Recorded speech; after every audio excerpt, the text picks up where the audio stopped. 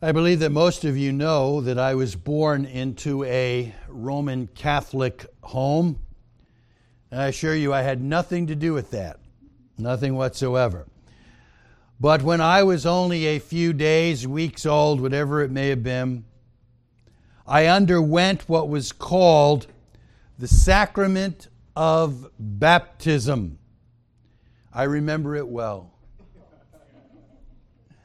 Yes, I remember that my uncle and someone else held me over a bowl, and some Romanist priest came along and he said some holy words over me, and then he took some holy water and he sprinkled it over my head, and I cried. And according to the Roman Catholic Church, that day I became a member of their church and a member of the kingdom of God. According to them, I was saved. I was born again because of that ritual. Now, you know that I don't believe that today. And when some come to me and speak to me about baptism, regarding baptism, who have been recently saved, and I mention to them that they need to be baptized, oftentimes some who have undergone that same ritual when they were kids say, "But I've already been baptized." And I say to them usually, "No, you haven't." Because that is not baptism. But you say, it is baptism. They call it baptism. Okay, here's the deal. The question ought not to be, what is baptism? The question ought to be, what is biblical baptism? Because when you're talking about baptism, usually it's in the context of religion, the context of a church, and believe it or not, that ought to include what the Bible teaches. And so the question is not, what is baptism? The question is, what is biblical baptism? Now that's where we're going this morning in our continued study regarding the ongoing work of the resurrected Savior. That's where this brings us to this morning, today, as we continue to see the lessons that our Savior taught in His post-resurrection appearances to His apostles, as He taught them many wonderful things. And we saw from John's Gospel how He restored Peter. We saw what the Apostle Paul said about it. And if you'd please turn with me again to Matthew 28, we're continuing to see a lot of theology taught by our Lord in His appearance to the apostles here in the Gospel of Matthew, in what we have called His appearance on the Mount. We looked at this text and focused predominantly upon what He says to them in verse 18, as He says, "All authority has been given to me in heaven and on earth." That is, He's telling them that He is the sovereign, almighty God with all authority in heaven and on earth. Now, in light of the fact that you've known me, you've seen me, you see me resurrected before you today, you hear me teach you who I am, go therefore and make disciples. We call this His instructions to an evangelizing church. Go, make disciples. And as we saw last Lord's Day from the Scriptures, they did. They went throughout the world, and they were, as we saw from Acts chapter 1, His witnesses to the remotest parts of the earth. We even saw how many, if not, I should say, really most of the apostles gave their lives. As that word, be witnesses, martus, means to bear witness of what you have seen. Be a witness, give a testimony to what you know. But it also means to die, martyr, martus. And they did. Most of the apostles gave their lives in remote countries to bring the gospel. And these are what we have seen from the Scriptures. There's so much in this text that as I have done some of the preliminary work, we might be here for a couple of more months. Because next week we're going to pick up with his instructions to a Trinitarian church. And I just don't want to rush that. One of our brothers even said Wednesday evening that churches are just not teaching and their people and preaching about the Trinity. And I have made the executive decision that we're going to. We're going to spend several weeks looking at the Trinity. But today, his instructions to a baptizing church. As he says in verse 19, "Go therefore and make disciples of all nations, baptizing them in the name of the Father and the Son and the Holy Spirit." So it's baptizing them. For centuries, the church has seen a good deal of debate over baptism. There are different views, and in some cases, good men differ. In other cases, it's just downright heresy. But there's been debate over baptism for centuries. First of all, the question is asked, who is to be baptized? Some suggest, as regarding my own experience that I just related to you from my memory, that I was baptized as an infant because that particular church teaches that you should baptize children, baptize babies, baptize infants, because that's how they're saved. We call it baptismal regeneration. That when you're baptized, you're regenerated. We talk about being regenerated in Christ. Well, the Roman Catholic Church teaches, if not officially, definitely they imply it, that when you are christened, when the priest pours that holy water on you, you're saved. You become a part of the church. You become a part of the kingdom of God. That's what they teach. Baptize babies to save them. Now, other churches believe that you should baptize children for different reasons. And I'll pick on the most predominant one, that is the Presbyterian Church. The Presbyterian Church teaches that you baptize babies, not teaching that that is what saves them. However, it's awful close.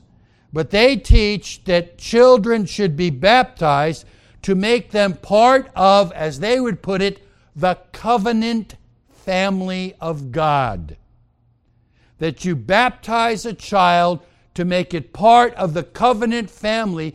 And again, they may not state this, and in fact they don't, but it is certainly implied it kind of gives them a better chance of being saved.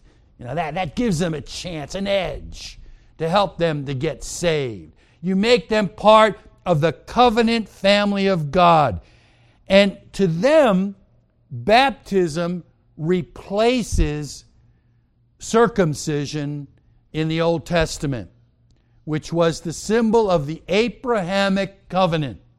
You remember from your Old Testament reading that was a symbol of the Abrahamic covenant, that they would circumcise the adult males at a certain time, and that was what showed that they were part of the covenant family of Israel.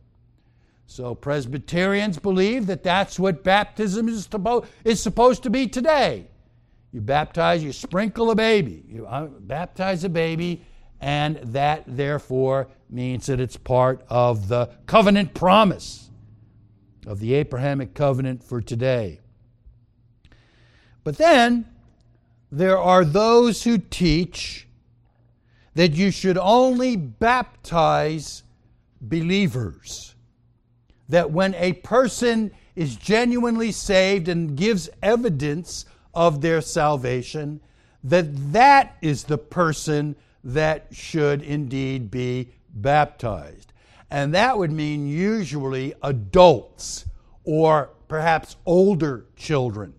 But they are the ones that are to be baptized according to some. According to those who are right. Now, that's the first question. Who should be baptized? The second question is, and has been put forth throughout centuries in the church, how are you to baptize? Who should be baptized? How should they be baptized? Now, obviously, those who believe that you should baptize children sprinkle them. They sprinkle a little water on their head. Like I said, I remember that water on my head when I was 2 weeks old. Yeah. No, they sprinkle water on the head. Logistically speaking, how else are you going to do it? They're not going to take a kid and put it down in a bathtub or something. So they sprinkle the baby with some water over the child's head. And they do that sometimes even to adults who get saved and join their church, but by and large, it's to children.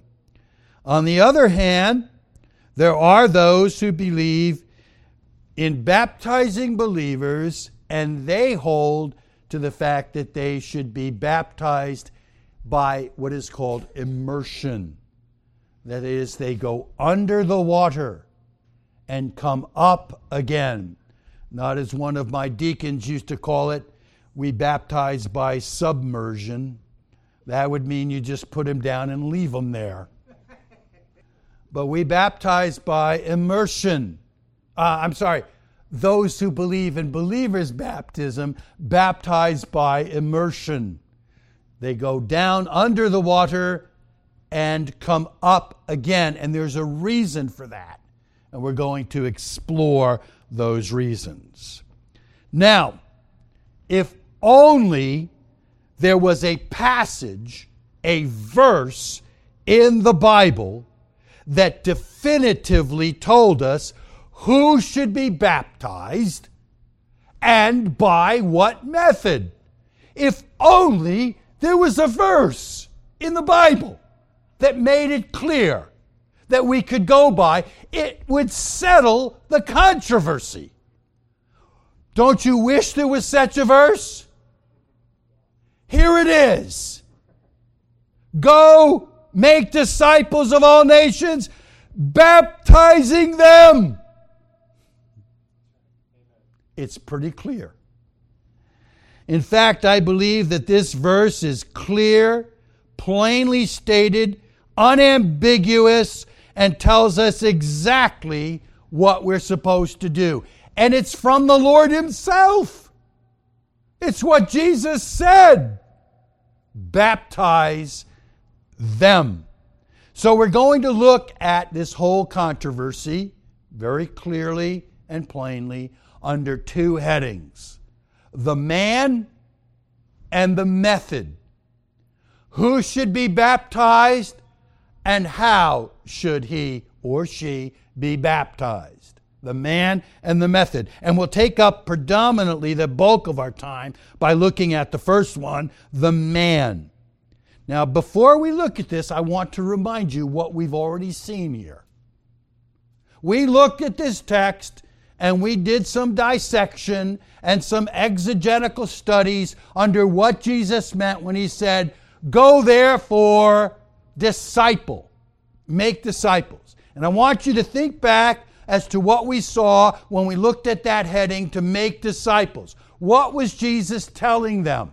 First of all, we said certainly this meant that they would go and make converts, that people would be saved.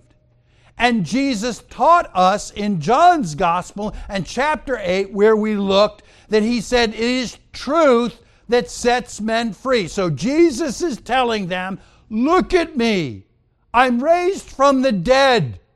You've been with me for over 3 years. You've heard me teach. You've seen the miracles that I've done. And now you see me resurrected from the dead. And I'm telling you, all authority has been given to me in heaven and on earth. Go therefore, make disciples. Well, he didn't mean just teach people. Obviously, people would be saved. People would be converted. They would teach people to repent and turn from their sins, and the power of the Holy Spirit would save them. We saw that in Peter's first sermon from Acts chapter 2. The Holy Spirit taking the Word of God and converting thousands. So obviously part of make disciples meant there would be people saved. And then along with that, you would teach them, as again in the Gospel of John and chapter 8, our Lord said to them, here's how you know you are truly my disciple, if you continue in my word. So you put all of that together, make disciples, there will be genuine converts. Make disciples, you will be teaching them the things of my truth, the things of my word. And what do you get? Look again. Go therefore, make disciples of all nations, baptizing them. Now, if only we can figure out who the them is, we can answer the question, who is to be baptized? Who's the them? Because Jesus instructs his apostles, baptize them. Who's the them? Now there are some people that are so foolish as to take this verse and say that you're to baptize all nations. Because it says in the text, make disciples of all nations, baptizing them. And what they say is, well, he's talking about baptizing all nations. No, that is not who the them connects to. It does not connect to the all nations. In fact, that's absurd. The language in the text is clear and unambiguous. Without question, the them refers to disciples. Make disciples, baptize them. As we saw in the last 2 weeks, it's make disciples in all nations. They were to go all over the world, and they did, even without even leaving the block. Remember in Acts chapter 2, they spoke to many who were from around the world and heard the gospel in their own language, in their own tongue. That's making disciples of all nations. But it's not baptizing all nations. It's making disciples of all nations. And so the language is clear. The them is the disciples. Those who are converted by the truth of God. Jesus said, truth will set men free. Those become disciples.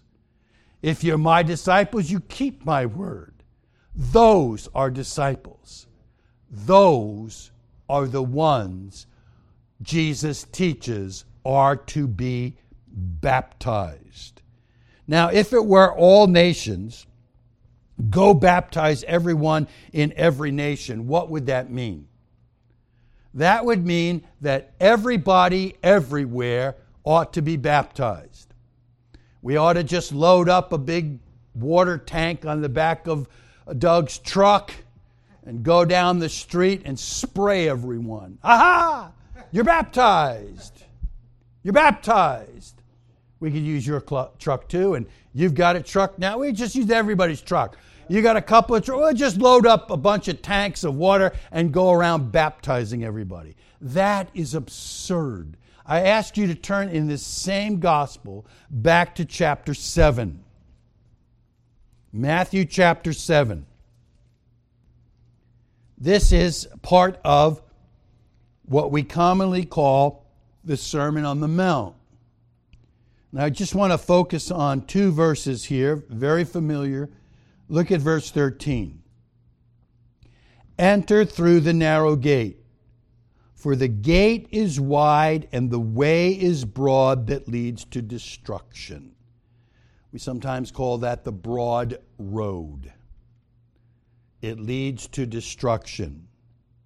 And there are many who enter through it. There are many on the wide road, the broad road. You get the picture in your mind. It's like a huge, wide, big old highway with multitudes on it, following along, going in that same direction. And then the contrast is, for the gate is small and the way is narrow that leads to life, and there are few who find it. That's a narrow road. And there are only a handful on that, the remnant. And this is a picture of the saved and the lost. The wide road is a picture of humanity that is lost on its way to destruction. Multitudes going along, oblivious to God, oblivious to His Word. They don't care. They don't want to care. They don't want to hear it. They don't want to know about it. And they're on their way to destruction. But then there are a few, by His grace, who are saved, who are drawn, and they enter on that narrow road. And they're on their way to glory. So here's my question. If Jesus expected His apostles to baptize all nations, why would He say that most everybody in all the nations is lost? Jesus knew that the multitude of people will be lost. Most of the people to whom you speak and talk and witness don't want to hear about your Jesus. They don't want to hear about your God. They don't want to hear about your church. They don't want to hear about your faith. And they certainly don't want anything to do with your baptism. So when you go back to chapter 28 here in the Gospel of Matthew, and Jesus says to them, make disciples of all nations, baptizing them. He's not talking about baptizing the nations. He's talking about baptizing disciples out of all nations. Wherever you go, some will be on that narrow road. Those are the ones you baptize. Those who are disciples of our Lord Jesus. Now, we know this also as he goes on to say, if you look at verse 20, baptize them in the name of the Father and the Son and the Holy Spirit, teaching them to observe all that I commanded you. Are you going to teach all nations and everybody in the nation, even though they're lost, all that Jesus commanded them? What are they going to tell you? I don't want your Jesus. You see, this too connects back to the them in verse 19. Go therefore, make disciples of all nations, baptizing them in the name of the Father, and Son, and the Holy Spirit, teaching them to observe all that I commanded you. And that is exactly what we saw that it means to disciple. Teach them. Instruct them. Show them the truth of God. Show them the truth of God's Word. Teaching them to observe all that I commanded you. What does the rest of the world care about what Jesus commands us? Not much. But you do. If you're saved, you do. If you're saved, you care about what Jesus taught. You care about what Jesus said. You care about how Jesus instructed you to live. If you're saved, you want to learn. You're hungry to learn. You want to be instructed. You want to obey. You want to follow. This is what he's talking about in verse 20, connecting back to verse 19 and those who would be disciples. Make disciples. Baptize them, teach them. This is the teaching of our Lord in this passage. Those who are disciples out of all nations will be baptized and will be taught. That is the instruction of our Lord. Now, Jesus is here giving the apostles what we call the second ordinance in the Christian church. The first ordinance that he gave is the Lord's Supper. And he did that several chapters earlier, prior to his death on the cross. As you know, in what we call the Last Supper or the Lord's Supper, he taught them to take the bread and the cup and do this in remembrance of me. That's the first ordinance that Jesus gave to the church. This is the second ordinance that Jesus gave to the church, that we are to baptize those who are saved. Baptize disciples. Baptize believers. The one who repents, the one who turns from his sins, they are the ones to be baptized. Let's look at an illustration of this. Again, let's turn to Acts chapter 2. Acts chapter 2. Here in Acts chapter 2, the Apostle Peter is preaching to the church using the Word of God in Acts chapter 2. And he preaches to them and he points out their sin, that they killed Jesus. And they say to him, verse 37, when they heard this, they were pierced to the heart and said to Peter and the rest of the apostles, "Brethren, what shall we do?" Peter said to them, "Repent, and each of you be baptized in the name of Jesus Christ for the forgiveness of your sins, and you will receive the gift of the Holy Spirit. For the promise is for you and your children and for all who are far off, as many as the Lord our God will call to himself." Now, some people would say, you see, it's talking about baptizing children, except for the fact that he adds, and everyone who is called to himself. Guess what? I have 3 children. All were called to Jesus, and they were baptized. In that order, I add. They were called to Jesus and then baptized. So he says, as many as the Lord our God will call to himself. And with many other words they solemnly testified and kept on exhorting them, saying, "Be saved from this perverse generation." So then, look, those who had received his word were baptized. We have this huge group of people. It is suggested that at the time of the Passover, there were as many as 1 million people in Jerusalem. Because remember, that was a pilgrim feast, and people came from all over to Jerusalem. So there were so many people. I'm not suggesting that Peter was preaching to 1 million people, but he was preaching to a lot of people. And which of those, how many of those were baptized? The text clearly says, those who had received his word. Not everyone.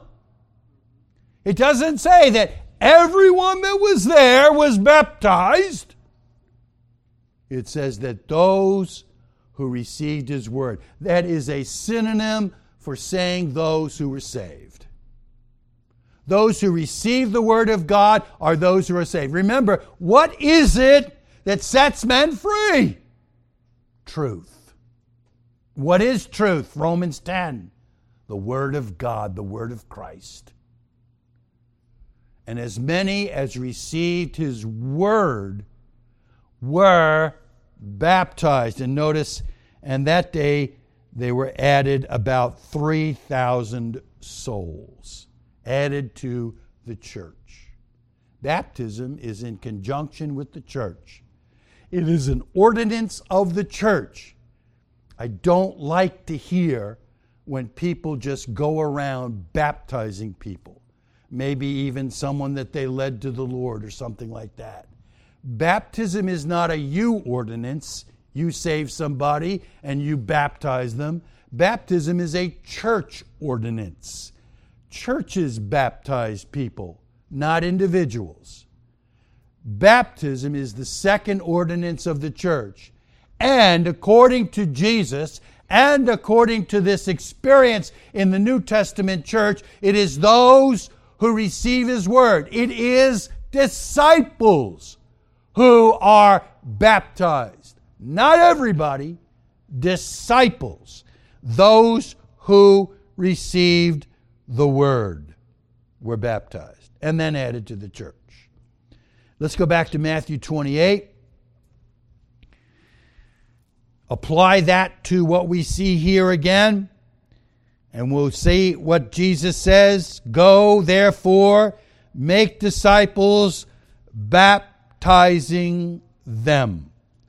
If you understand that you are to baptize believers, baptize disciples, understanding the clear teaching of what Jesus says in this text, baptize believers, it eliminates completely the misinterpretation of the Roman Catholic Church that says you baptize to make believers.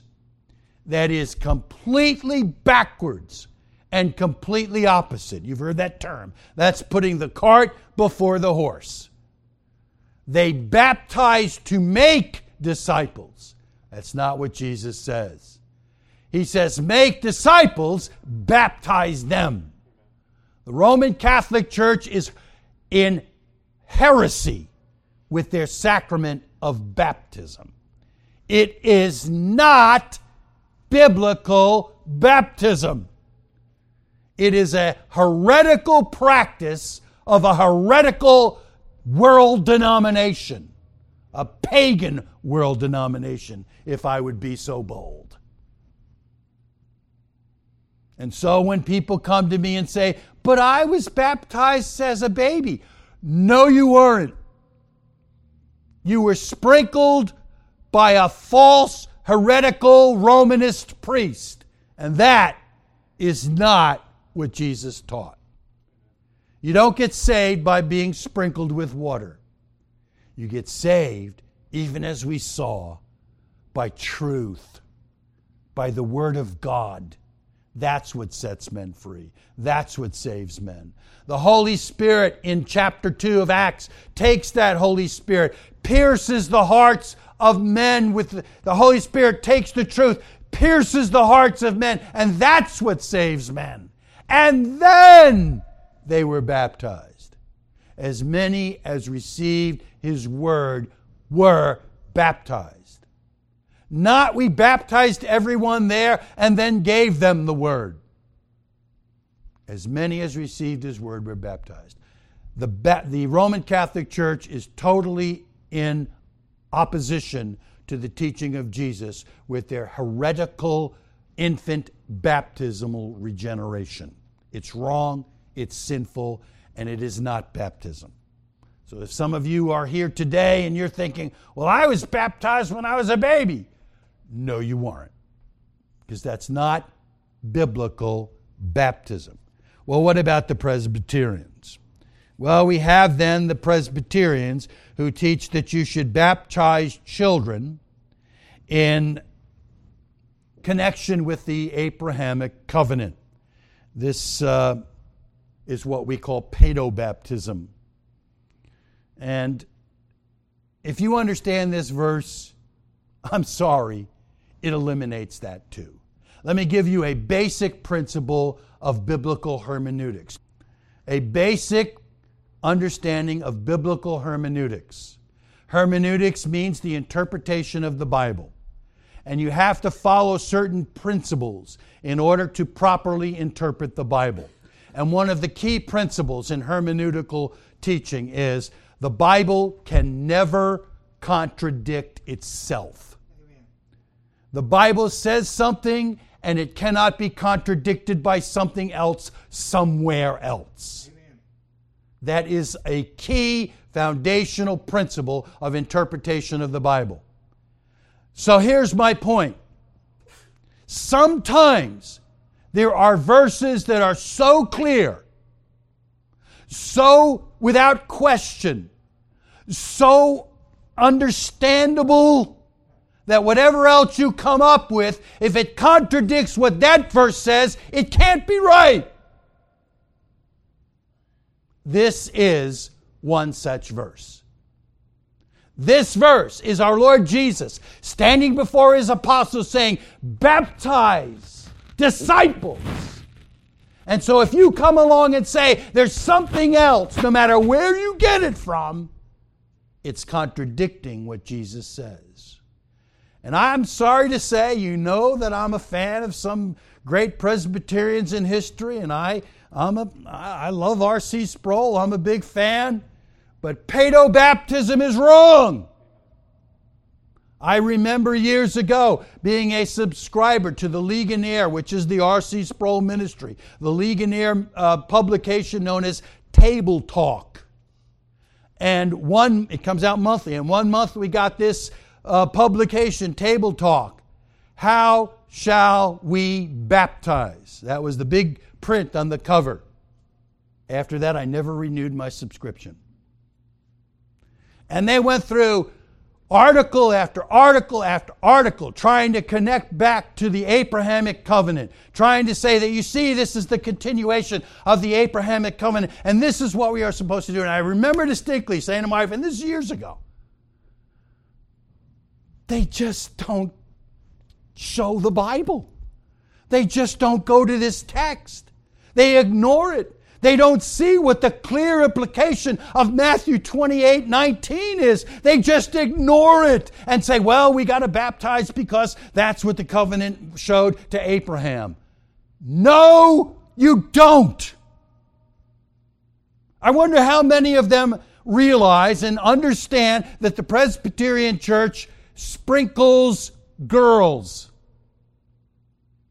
So they sprinkle boy babies and they sprinkle girl babies. How many girl babies were circumcised in the Old Testament? Now don't laugh, because it's possible. It was a practice of other pagans. And it still is in Muslims. But the Israelites did not circumcise girls. Only boys. So why then does the Presbyterian Church sprinkle girls? If they're saying that it's a continuation of the Abrahamic covenant. And all of these things that they come up with and all of these things that they use to describe, they just ignore this clear, undeniable text of Scripture that says, make disciples and baptize them. That is what we are to do. And folks, that's why I'm a Baptist. Remember, I was born in a paedo-Baptist church, or an infant baptizing church, christening really. And I absolutely reject it because of this text. What else can you do when Jesus says, make disciples, baptize them? And all the mumbo jumbo and all of the explanations and all of the articles just do not do away with the clear teaching of Jesus in this verse. Make disciples, baptize them. Their reasoning falls short of this specimen text. Baptize disciples. I would also add that it is nowhere seen in the New Testament as the practice of the church, baptizing infants. It's not seen or taught in the Bible that you baptize babies. Converts you baptize, and we'll see a couple in a moment, but not babies. Well, they say, but everybody was a new convert in the New Testament, and so that's why they baptized believers in the New Testament. And they do point to two examples. Look at Acts chapter 16. And I want to let you in on a little secret here. Acts chapter 16. If you would, please look down to verse 14. You know what? I wish I could back up a little bit, but I have to kind of explain to you that at this time, the Apostle Paul was way up in the area of Greece during this time of teaching, because we read about him being out in the Sea of Troas, and it says they came to Philippi, a leading city in the district of Macedonia, a Roman colony. And that's kind of way up, away from Jerusalem. And there on the Sabbath day, this is verse 13 now, they went outside the gate to a riverside. Note, a riverside. Just keep that in mind. And where they were supposing there would be a place of prayer. And we sat down and began speaking to the women who were assembled. A woman named Lydia from the city of Thyatira. Now, this is why I mentioned they're way up in this Macedonian area. Thyatira was down in what we now call Turkey. It's one of the 7 churches mentioned in Revelation. And we actually mentioned Lydia when we looked at the church Thyatira, how far away she was from home. Far away she was from home. She was a seller of purple fabrics, because that's what they did in Thyatira. They made dyes. They made dyes for fabrics. Paul is speaking to her outside by the riverside there in Macedonia. She was a worshiper of God and was listening to him, and the Lord opened her heart to respond. Those who say that Jesus knocks at the door of your heart but can't open it because the door handle is on your side never read this verse. The Lord opened her heart. God saves. Opened her heart to respond to the things spoken by Paul. And when she and her household had been baptized, she urged us, saying, she and her household were baptized. First of all, she's far away from home. Who was her household? It probably was not her kids. It was probably the staff there to help her in her travels, in her business dealings. And even if it was her children, does it say they're kids? Does it say they're infants? Why is it that they could not be saved by the word of Paul and then baptized? So her household likely meant her staff, her servants, not necessarily her children. And even if it did mean her children, here's one of my children. He's not an infant. See how that works? Same thing with the Philippian jailer. Same chapter. If you go down right here in this text, this is what Paedo-Baptists point to. You see, her whole household was baptized. Well, why couldn't her whole household have been saved? And the same thing holds true to the Philippian jailer. The jailer awoke. This is verse 27. The prison doors were open, and he drew his sword and was about to kill himself, because that's what would have happened to him if his prisoners had escaped. Rome would have killed him. supposing the prisoners had escaped. But Paul cried out with a loud voice, saying, "Do not harm yourself, for we are all here." And he called for lights and rushed in, and trembling with fear, he fell down before Paul and Silas and the others. And after he brought them out, said, "Sirs, what must I do to be saved?" And they said, "Believe in the Lord Jesus, and you will be saved, you and your household." And they spoke to the word of the Lord to him together with all who were in his house. You see, they had gone to his house. And he took them that very hour of the night and washed their wounds, and immediately he was baptized, he and all his household. The same thing we said about Lydia applies to the Philippian jailer. His household could well have been his staff. But even if it was his children, that doesn't say, the text never says that they were babies or infants. They could have been teens, they could have been in their 20s, we have no idea. But the point is, be careful. If you're going to make a theological supposition based on a passage which is not clear in who is baptized, and it contradicts what Jesus clearly says in Matthew 28 and verse 19 as to who should be baptized. Because I say to you, the Apostle Paul would never contradict the teaching of Jesus and baptize someone who is not a disciple, because that's who Jesus said to baptize. Baptize disciples, not infants who cannot understand the truth or the Word of God. So, my friend, I say to you, do not assume that these texts talk about children when they never say so. And the teaching of Rome and the teaching of the Presbyterians and others like them who suggest that it's to make them covenant members of the family are just wrong. It is not what Jesus says. Again, Matthew 28 verse 19, make disciples, baptizing them. Baptizing disciples.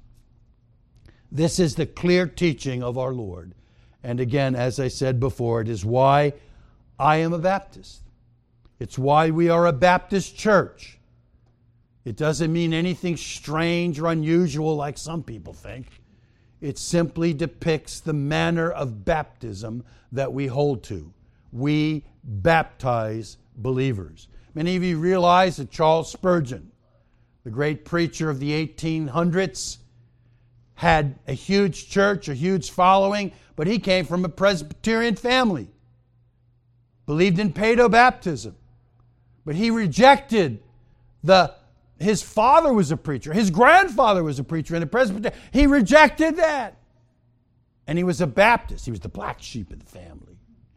He was a Baptist because he believed what Jesus said in the Bible.